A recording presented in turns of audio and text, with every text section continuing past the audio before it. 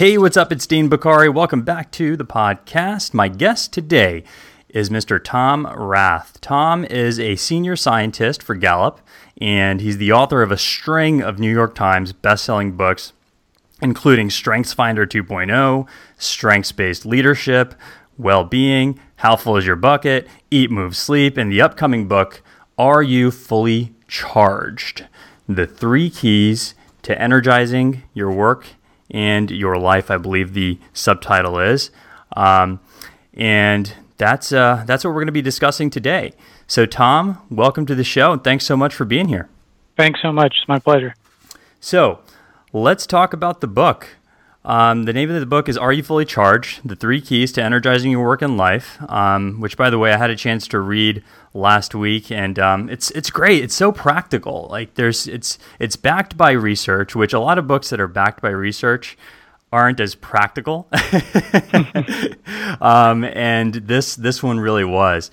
So, what are the 3 keys, if you would, if you could share with our audience? Yeah, as I started to dig through a lot of the latest research, and also to your point about the practicality, I've written about a lot of work on employee engagement, well-being, all these concepts over the years, but I'm just trying to figure out as an individual, what are the things that I can really plug into my daily routine that might make a difference so I feel like I'm fully charged each day. Yeah. And the good news is there's a whole series of incredible new research coming out that really hones in on daily well-being instead of looking at broad, nebulous constructs over a lifetime. So there are a lot of practical things emerging from that body of research. And as I started to dig in there a little bit more, it turns out that the 3 keys that really need to be present on a daily basis in order for you to feel like you're at your best and you're making a difference for other people. The first one is just doing a little bit of meaningful work, and that's something that's quite a bit more practical than it sounds when you talk about finding meaning in your life. It's about doing something that makes a difference for another human being today. The second element that I found was a real consistent theme in all of this research is that you need to have a lot more positive interactions than negative interactions because the negative exchanges just carry a heavier charge. So you essentially need to have at least 80% of your interactions with other people throughout the day need to be quite a bit more positive than negative. And then the third element that is something I've been studying pretty intensively for the last few years is that we just need to have enough physical energy to be our best every day. Yeah. Especially people I know who are real high achievers. I admire their other directedness. They might be the fastest people to put their own health on the back burner. And unless, what I've learned over the years is even if you look at this real analytically and clinically, which is kind of my style, even if your only goal is to do as much for other people, you have to ensure that you have enough energy to be sharp and effective and creative and helpful for other people at 3 o'clock in the afternoon. And that starts by thinking about the way you move around more during the day, you get better quality sleep, and you're eating the right things that give you that energy. Yeah. Yeah, that's so crucial because people die out after either lunchtime or like 3 o'clolock.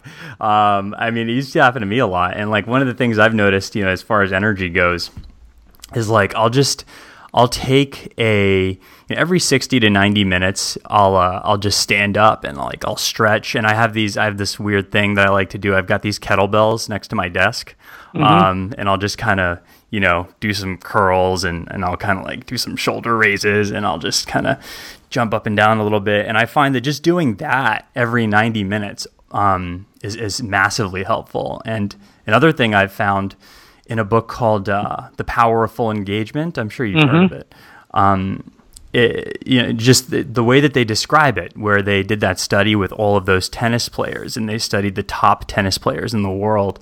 And they noticed that the difference between the best of the best and, maybe even the second best and below was that the guys who were the absolute top, achievers in that sport, after they'd finish with a match, or I'm not sure what you call that, a set rather, what they would do is they would break away and they noticed that they would just totally cut themselves away mentally from what they were doing. They'd kind of play around with the strings on their tennis racket, and you would see that they would just kind of go somewhere else just for a few seconds. And what they basically found was that the people who were doing the best in any industry were the folks that would just take those quick, short, little breaks to just kind of recharge, refuel, re-energize themselves physically, emotionally, mentally, spiritually, and then just go back to what they were doing. I found that so fascinating because it's so easy to do. Yeah, it's interesting. The more I get into just the research on the physical health side of it, as well, in addition to the performance and creativity and so forth, it's remarkable for those of us that work in front of a computer primarily during the day, just how much time we spend without even realizing it, just sitting down on our rear ends. And the thing that's got my attention recently is even if you exercise 30 minutes a day, 5 days a week, that does not offset the 5 to 6, 7, 8 hours that we spend sitting on a daily basis. And we've got to figure out ways to re-engineer our routine at work. So as you mentioned, you're getting up every 60, 90 minutes and just moving around a little bit, because sitting that long in the span of a day, I'm actually convinced at this point that the sitting throughout the day is a bigger problem than lack of exercise. And I think if you look at the average person, especially here in the States and America, telling them that they need to spend 30 minutes a day doing vigorous cardiovascular activity 5 days a week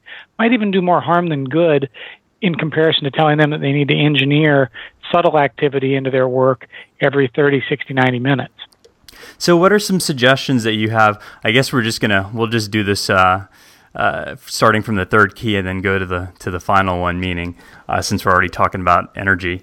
How does one go about structuring their day? Like the typical person at work, if they really wanted to maximize their energy, from if most people are sitting down, right, at work on a daily basis on their rear ends, what can they do to make sure that they don't end up, suffering from the consequences of sitting? You started with a really good question, which is how do you set up your day? And I think that's where, if you start from when you wake up and the way your day is structured right now, what are the ways that you could build healthier choices into your default, what I call your default routine? So if you think about, it's as simple as, are there places where you could, whether it's parking at the back of the lot when you get to work and taking an extra 100 steps instead of driving around and sitting down for 5 minutes waiting until a parking spot opens up, to having a jar of mixed nuts or apples or something near your workspace instead of having a drawer filled with candy and unhealthy things sitting right there. And so if you can kind of structure your environment in advance so that you don't have to make tough choices and it doesn't seem like an extra effort, it's just part of your routine, that's where it becomes a lot easier, because you're essentially conserving your willpower for the big battles that happen in the evening when you're at home and open your cupboard, right? So I think that's a big challenge we've all got to work through. And from an activity standpoint, it can be as simple as setting a little timer to remind yourself to get up every now and then. I'm walking around a small office just kind of pacing right now as we talk, and that gives me more energy than if I'm sitting where it's easier to get distracted or lose focus and so forth. And I've got 3 of your books on my table right now, and judging by you do a lot of sitting, I'm sure, with all this writing that you do. I actually don't at all. Really? I've for the last 3 years, I've worked exclusively on a treadmill. I saw that on the documentary piece that you guys are doing. Right. So, and it's, some people think, well, is that really sustainable? It's remarkably sustainable. On days when I have to travel and go somewhere to speak or for a meeting, I feel awful by 2 or 3 o'clock in the afternoon. But when I'm working in my office on my treadmill desk, I'm going 1.5 to 2 miles an hour all day, and I have an incredible amount of energy comparably at 4 o'clock and 5 o'clock in the afternoon as a product of working like that. So I think it's been my observation, there's kind of a continuum where I started pacing around on conference calls with a wireless headset at first, and then I eventually moved to, I just stacked my laptop on a bunch of books because I have too many books laying around here, right, and started working standing up part of the day and alternating between standing and sitting, because you don't want to stand all day either. You kind of need a mix of those two. And then eventually I had the courage to kind of bite the bullet and put a treadmill in. I just built a homemade desk over my treadmill, and that awesome. Really took it to the next level and changed my health and activity and energy as much as anything that I've done. So I know that's a ways out in terms of the evolution of the modern workplace, but I do think we'll get there because this might be this opinion might be on the fringe, but I think we're going to get to a point where companies forcing people to sit in a stationary chair all day is almost a liability for the company. I feel like it. I mean, it is with the studies coming out. I mean, I was reading something the other day about how the posture that people end up in when they just sit around all day long. If they haven't conditioned themselves and built up the habit to maintain proper posture from their seats, then it can possibly even, and you might know more about this than I do, but it can possibly impact their ability to think properly. Like, have you heard about that? Yeah, the studies on how much more, in classrooms, students have more attention when they're at standing desks, and when people, there are a few weeks when you adapt to a treadmill desk. The first few weeks, you probably get a little less done. You're trying to figure out how to do all this at once. But then after that, people do get more done just from a sheer productivity standpoint, and there's a lot of work that focuses. I think it's pretty clear that we just think better when we move more overall. Yeah. And so if you take that mindset, it's changed the way I think as a parent. Where my daughter's 6 years old, just started kindergarten at a public school here in Arlington, and it's about a mile away from our house. But we started walking her to school every morning. We're not doing it because she needs exercise. She gets plenty of exercise running around. Right. But we do it because she'll think better, she'll learn more, and she'll remember more in the classroom if she gets that walk in the morning. Yeah. That's one of the things that I always begin my day with just a nice daily walk in nature. I'll get up, go to the gym, and then immediately after the gym, before I walk inside my house, I like to just go for a 15, 20-minute walk, get grateful for everything, think about the day, envision what I'm going to do. And I find that just doing that just is a massive, massive help just for my overall well-being. Yeah, I'm sure that's also a great way to focus your mental energies and have some clarity before you get. Another big challenge I wrote a lot about in this book about about being fully charged is there is so much inbound stuff just flying at us all day with dings and buzzes and phone calls and pop-up notifications and so forth, that trying to carve out even a little bit of time to think in the absence of that is pretty important nowadays.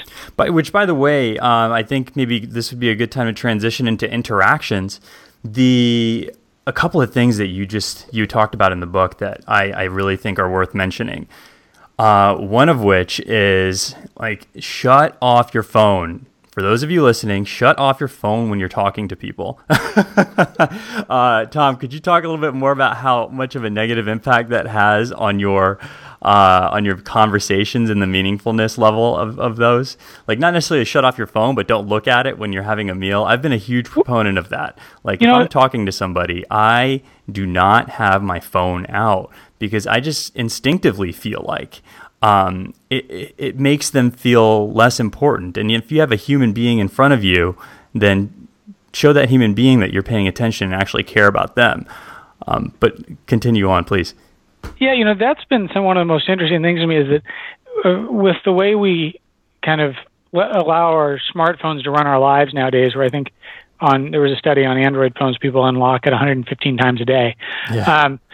But the way that phones kind of run our lives now, it's also this big reminder to other people that we're in a room with that the phone has priority over our interaction with them. And it's so bad that even if I have my phone, and I have one of those iPhones that's too large to keep in your pocket most of the time, and so if I take it out and set it on the table, even if it's powered off, no notifications, no lights, no buzzing, no anything, if I just set it on the table and I'm in a meeting with 3 other people, it tells those 3 people that I don't care what they're talking about, and it degrades the quality of the conversation in clinical studies on that. So it's not even shutting your phone off, it's keeping it out of visible line of sight for people because it sends such an awful message. Yeah. So how do I convince my wife to do that? I'm still working. I'm still working on that myself, frankly. But no, I think if you start and kind of work back from, I think the bigger problem that's at the root of that is the fact that we started off with phones that, smartphones can be really helpful when you're in a long line at a grocery store and you're bored, and it can kind of be a pacifier where you learn something new. It's great. But the challenge is to sit back and say, if you're in a one-on-one conversation with somebody you really care about, one of your kids, a spouse, a colleague, a good friend at work, and you're trying to help them with something, what really deserves to break the flow of that important conversation? So get that in mind, and then look at your phone and kind of turn all your notifications off and say which ones deserve to break in all the time. Yeah. Because when I've done that, I've found personally that 98% of the things that I allow to show up on my lock screen or to create some kind of an audible notification don't need to do that. Yeah. And so as I've started to pare that back, it really allows you to focus a lot better if you have the default be no notification, and instead the default is to pay attention to the person you chose to be in a room with. Yeah. Usually when I'm doing something, working on like my hardest task for the day, or a project that requires all of my attention, I just flip the phone around and it's on silent, and then I put on the do not disturb on my MacBook. If it has to do with my computer that I'm doing the work on, and I'll just make sure that I have absolutely no disturbances, and for that period of time. Yeah, I think there are a lot of people who don't know how handy that do not disturb feature can be. I know I use a lot of Apple products, and both on my computers and on my smartphone. I use that on a daily basis because it's kind of a one way to toggle everything to an off position, which it's a real handy feature in the last iterations of smartphones and so forth. By the way, what do you think about the Apple Watch? Is everyone at Gallup going to be getting one? I've been real close to the whole wearable field, and I was supposed to get one last Friday. It hasn't shown up yet. And I'm very interested in it for the reason that we're talking about here, because I read there's a great article in Wired magazine a couple of weeks ago that talked about when Johnny Ive and his team were saying, "What is this product? What are we designing it for? What's the purpose?"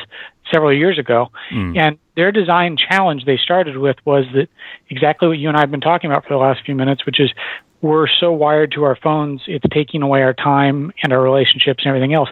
So they tried to build it in a way that would allow you only to be subtly notified when you really needed something, and you wouldn't have to take your phone out of your pocket 115 times a day. And one of the early reviews I read on the TechCrunch website was talking about how it does give you time back because you unlock your phone 80% less. And if that's true, it could be a much better disruptive force. And I think a lot of people are just expecting to be one more thing nagging you 100 times a day. And because it has variable notifications like we're talking about, I'm cautiously optimistic that at least I think I'll be able to use it in a way that keeps me even more focused on my kids in the evenings and so forth.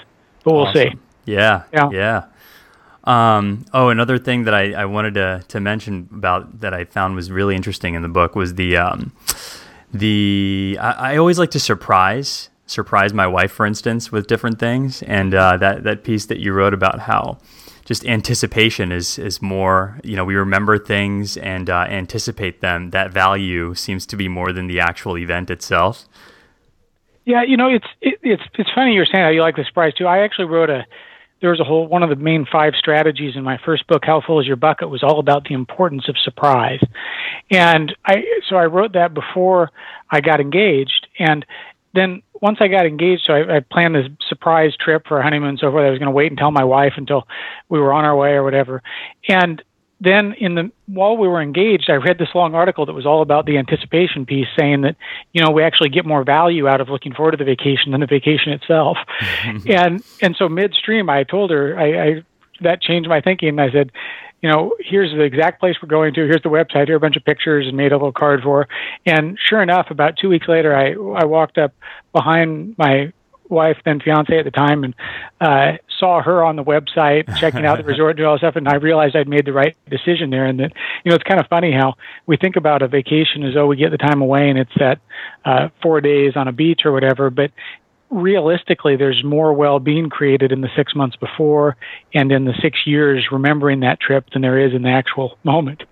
Yeah, I was actually talking to my wife about that just yesterday. I was like, babe, the last time that we just went to Ojai, it's one of our favorite places to go to here in California. And we'll just like rent out a little cabin and we'll just go out there. And the last time we went, which was just a couple of months ago, I had actually set up a surprise, and I can't remember for the life of me right now how she found out about it.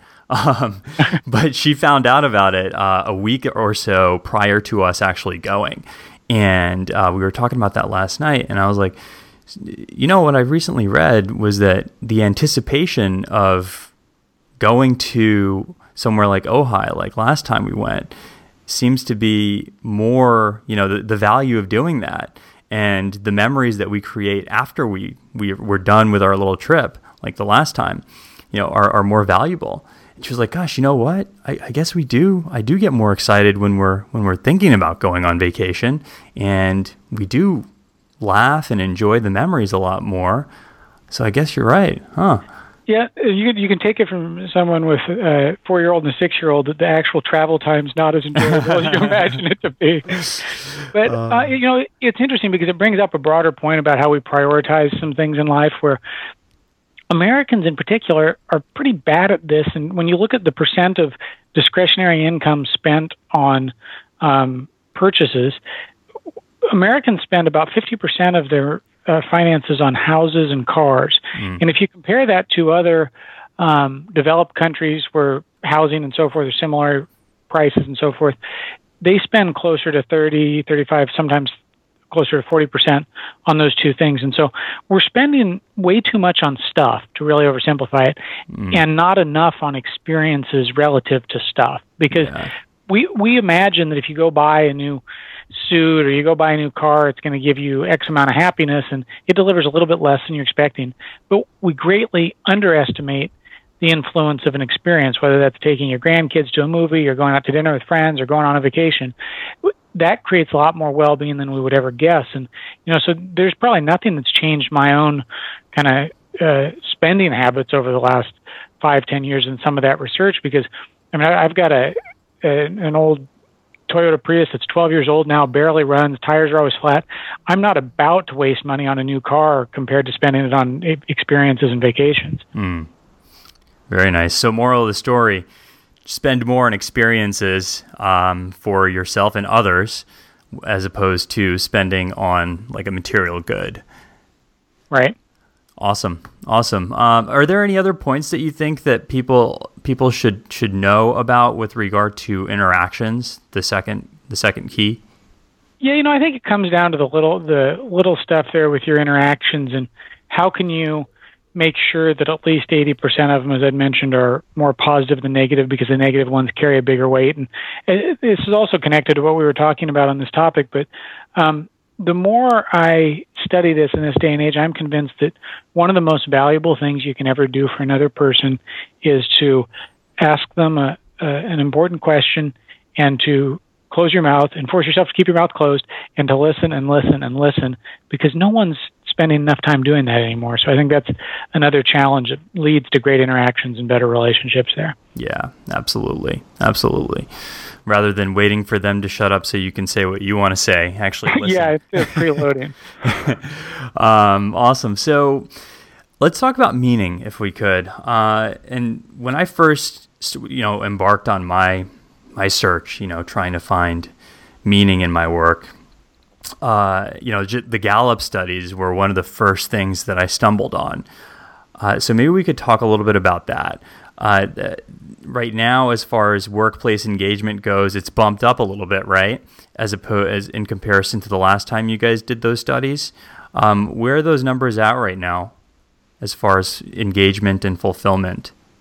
Well, it's interesting. Where the engagement numbers might have bumped up just a few points here and there at places, but it's been pretty stable over time, where you've got about, it's usually roughly 30% of people who are really fully engaged in their jobs. But, it's important to note that I think engagement is one important piece of an equation, which is that's how much discretionary effort you're essentially bringing to your workplace every day. Yeah. But when we started to do more and more work for a book we wrote called Well-Being at Gallup a few years ago, it turned out that even if people are fully engaged in their jobs like that, they're in that 30%, you still have almost half, 40% of the people in that 30% are either suffering or struggling in their personal lives.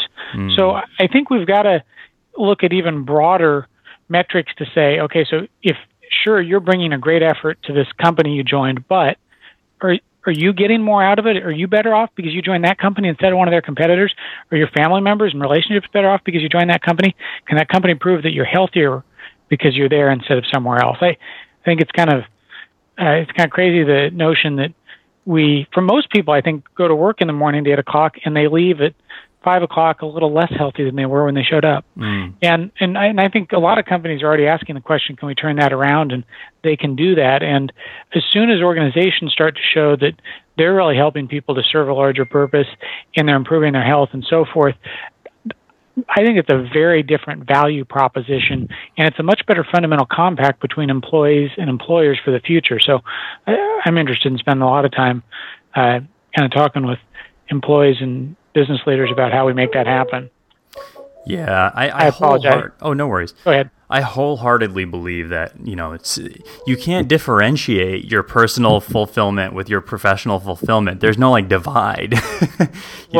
Sometimes people think that, and it's just, if your boss yells at you at work, then that makes you not feel too great about yourself at work, but also when you walk through the door, that might, sort of trigger something else, and maybe a fight with your spouse, or you yelling at your kids or something like that. It all just blends in together. It's all one big undivided whole. And I don't know why more folks don't get that, but yeah, it's interesting. I would have thought that I think I would have thought this kind of naively a few years ago, that there's this assumption that if you and I join efforts as a part of a company or an organization, that we're both assuming that we can do more together and that we'll be better off as a product. And there's kind of a collective mission there. And the thing that really got my attention as we asked some questions at Gallup is the fact that if you ask people if their lives are significantly better off because of the organization that they work for, just 12% strongly agreed with that. And most people apparently claim that their organization's a detriment to their overall well-being. Wow. That's what made me quit my job. To be honest, I used to work for a tobacco company, and for the first year, I felt great because I was not thinking about my overall contribution. I was just thinking about myself and the fact that they made me feel real significant, and training employees and giving these presentations and doing this and that. And then I really, really started to look within myself and think about the fact that, hey, what kind of contribution am I making right now, other than the one that returns back to myself? And the more and more I started thinking about that, I more, began to think about the fact that, hey, anything that I'm doing is contributing. What are we doing? What's the goal of this organization? The goal of this organization is to profit as much as possible with no attention being paid to the consumers and to the people that we're serving, because we're not helping people. That's a really interesting situation I'm curious about, because it's, as I've thought more and more about how people create meaning in their work and studied the research on this, as long as you can connect what you're doing, even on a daily basis, if you're answering a customer's questions or if you're writing computer code, to something that improve someone's life a ways down the line, and then you find a way to see that. Those are kind of the two keys. But even as I've talked to people just in the last few days with interviews with this book, I've kind of noted the one exception to that in my mind might be someone who works for a tobacco company, frankly. Oh, really? And so that's... I've never even talked about this on air, but I guess, this would probably have no better time than now, talking to somebody who researches this. But, I remember sitting in my car before meetings, literally, and this is when I knew that it was time to just go. And shortly after these events, I just quit. I remember just sitting there thinking and just talking to myself out loud and just why am I doing this? And how is this benefiting anyone besides myself?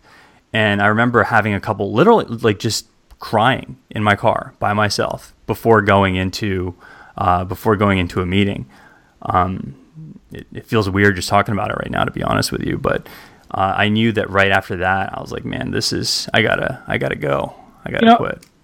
It's such a powerful testimony to me, it really helps me to think about the importance of connecting our work with something that serves even one other human being and makes their lives a little bit better as a product. I mean, that's the more I got down to the definition of meaning. I'm not sure that people need to have some big, broad purpose and wait for something to descend from the heavens that they're the one and only person meant to do.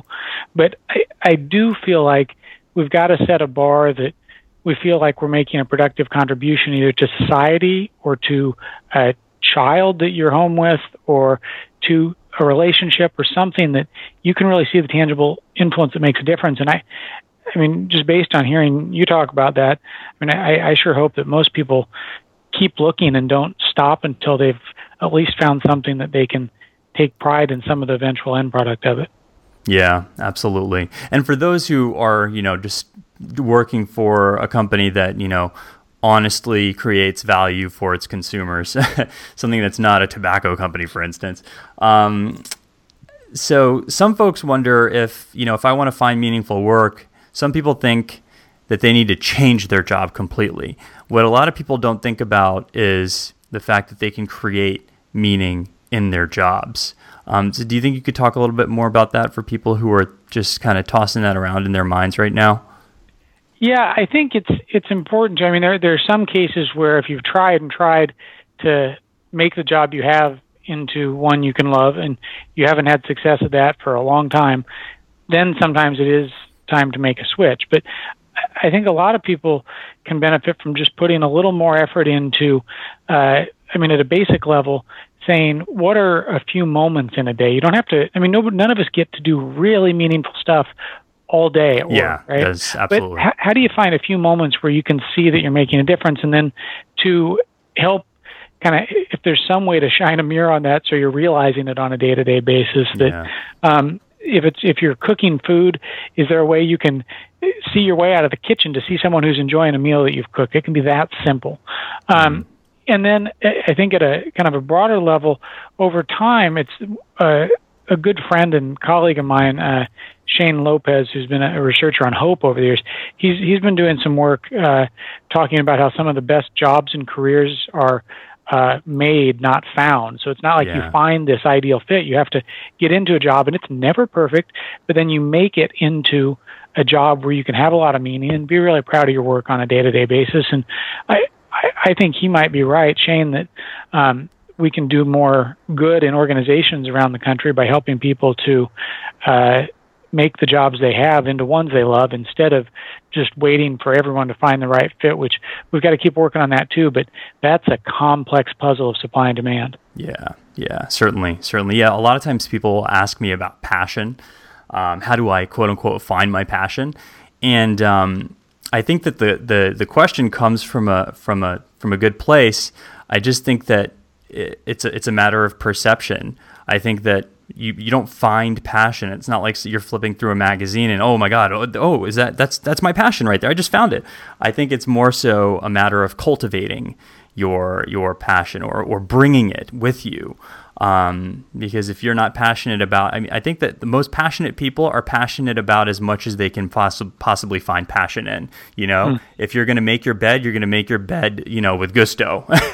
Right. And you're going to bring that same energy to your work. You're going to bring that same energy to your interactions with people. At least that's the way that I like to look at it and think about it.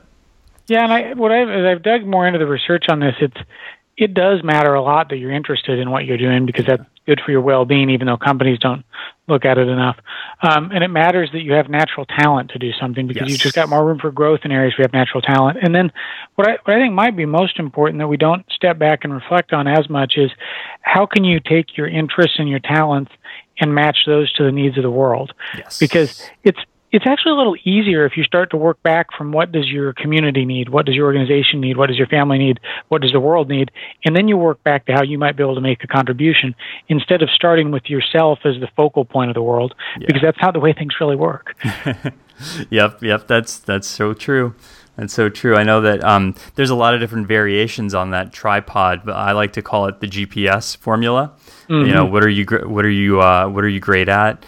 What are you passionate about, and how can you combine those two to serve the world? Your G, your P, and your S. So on that topic, Have you studied anything on mastery and flow? Yeah, I've been one of the.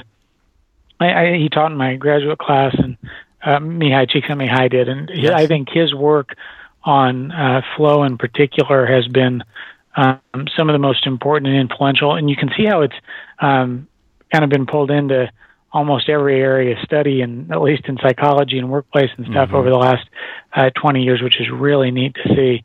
And I do think that there's kind of that element that he talks about in flow of where you're so engrossed in what you're doing that you kind of lose track of time and time stands still. And I think that may be one of the best tells of when you're in a spot that you should give more time and attention to, focus more on, figure out how you can spend even a greater percentage of your day in that area, because it's when you hit that optimal state of flow that's probably as good an indicator of what your natural talents are as a lot of assessments I've spent time on and others have as well. It's a good thing to step back and say, where do you experience those moments and how can you capitalize on that even more? Because it's likely when you're in those moments, it's something that you're pretty good at as well. For sure. And so how does Tom Rath organize his day? How do you set up your day? Just out of curiosity. Yeah, I try and, as we were talking about a little bit earlier, I try and set up my day so that I get what I need to done early on. So I get some vigorous activity in early in the day, have some time walking my daughter's school with the whole family and my wife, ideally.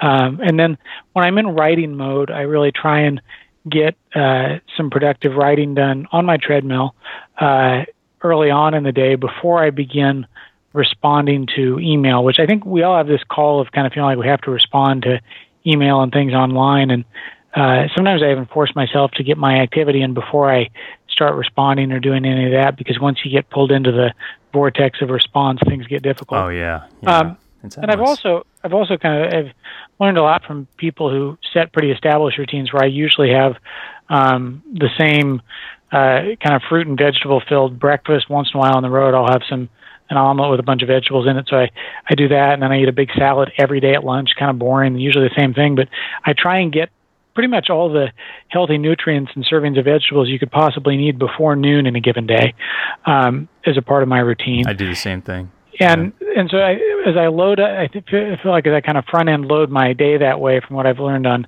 energy and so forth, that really makes a difference. And then I've been, now that I'm out of writing mode right now, I've been pretty deliberate about trying to initiate a few proactive conversations with other people about what I can do to help them and help their work get out to more people and so forth. One of the things I've realized, I think, as I get a little bit older is that simply working on your own projects, or for me, working on my own books, it's interesting, but it's not that scalable, frankly. And I feel like I actually have a lot more interest in putting my efforts into other people's work and helping other people's work to get out to more people, because it's more I think it's more meaningful, and it's more interesting to me in some cases too. So.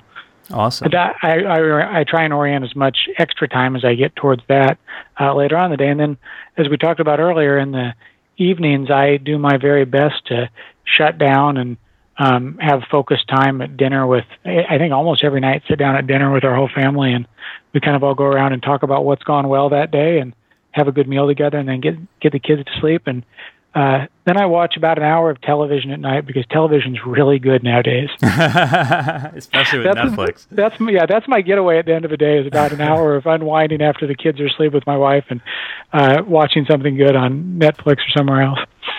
Cool. And do you so when you're thinking about what you're going to do for that day, do you usually have one big thing that you focus on? Do you write what you're going to do down, or do you have like any productivity tools or anything like that? And also, do you journal? I've my entire life is stored inside the online program Evernote nowadays. Yeah, I use the same thing. So I've been using that for, I think, since it first came out as an iPhone app, and that's kind of where I store and organize all my thoughts and ideas and catalog things coming in and think about future projects and future books and keep things on my radar screen. And so that's been my best way to structure both research and my own thoughts and writing over the years, and then I have a much more deliberate process when I'm trying to put a bunch of research or a book together than I do on a day-to-day basis. Very nice, very nice. And I always like to ask our guests what their favorite books are. Do you have any that you would recommend to our audience, or books that have influenced your philosophy or sort of your way of thinking? Yeah, I'm trying to think about broadly that have influenced my thinking. I've been reading, people send me early copies of books. I've been reading a lot of books lately. Bunch of good things coming out soon. In terms of the relationship between people and work, I just finished reading a book called Work Rules by Laszlo Bock, who's the head of people at Google. And it's an exceptionally rigorous and compelling read on how good things could look in terms of the relationship that we have with our employers in the future. I think I admire the way he and Google decided to share how they run an organization, how they build a culture that makes a difference, even though that could theoretically be a competitive advantage. I think they sat around and said, the good of sharing this outweighs that. And it's got all kinds of real practical stuff about from managing people to better ways to hire people so they're in the right job in the first place and so forth. So that's been one of the more influential reads on business in recent years. On more of a personal level, I read a book a few months ago by a guy, Todd Henry, called Die Empty.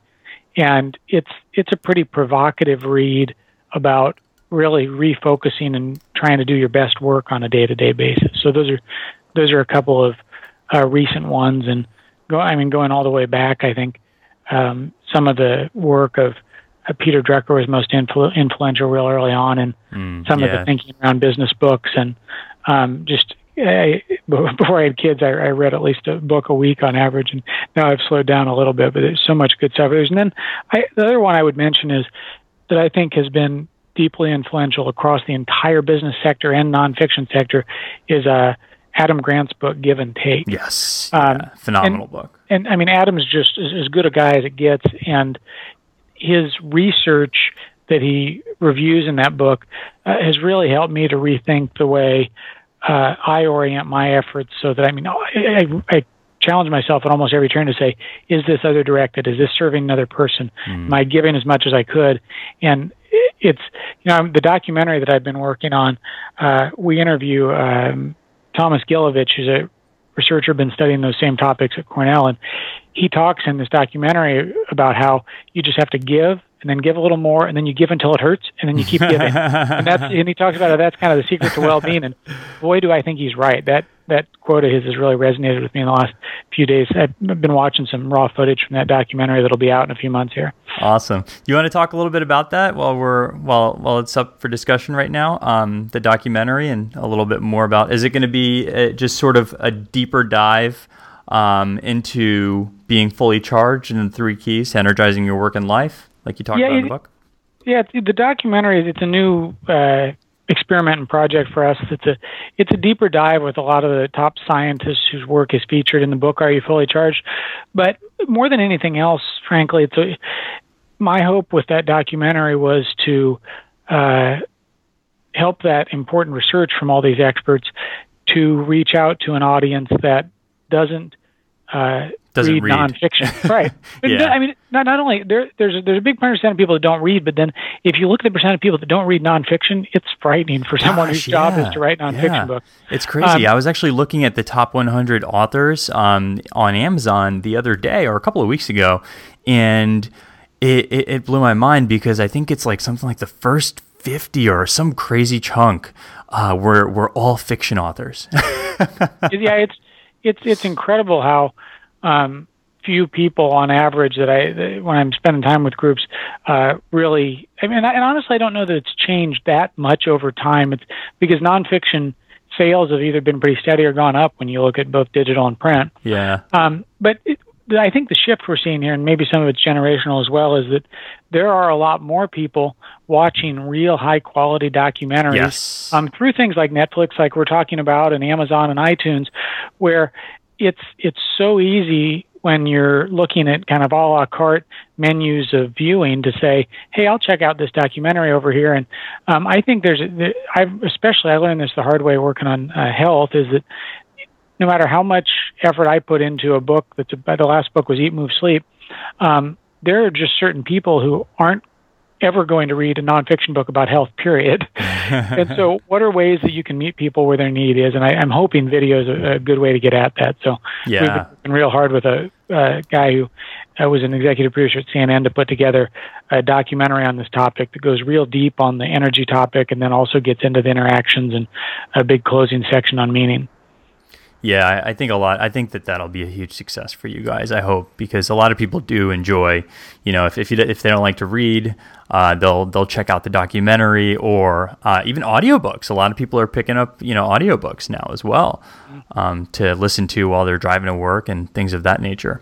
So very good, Tom. Awesome. And before we close it out, one of the questions that I ask every single one of our guests, and it's the final question, which is, what does it mean to you to live a meaningful life?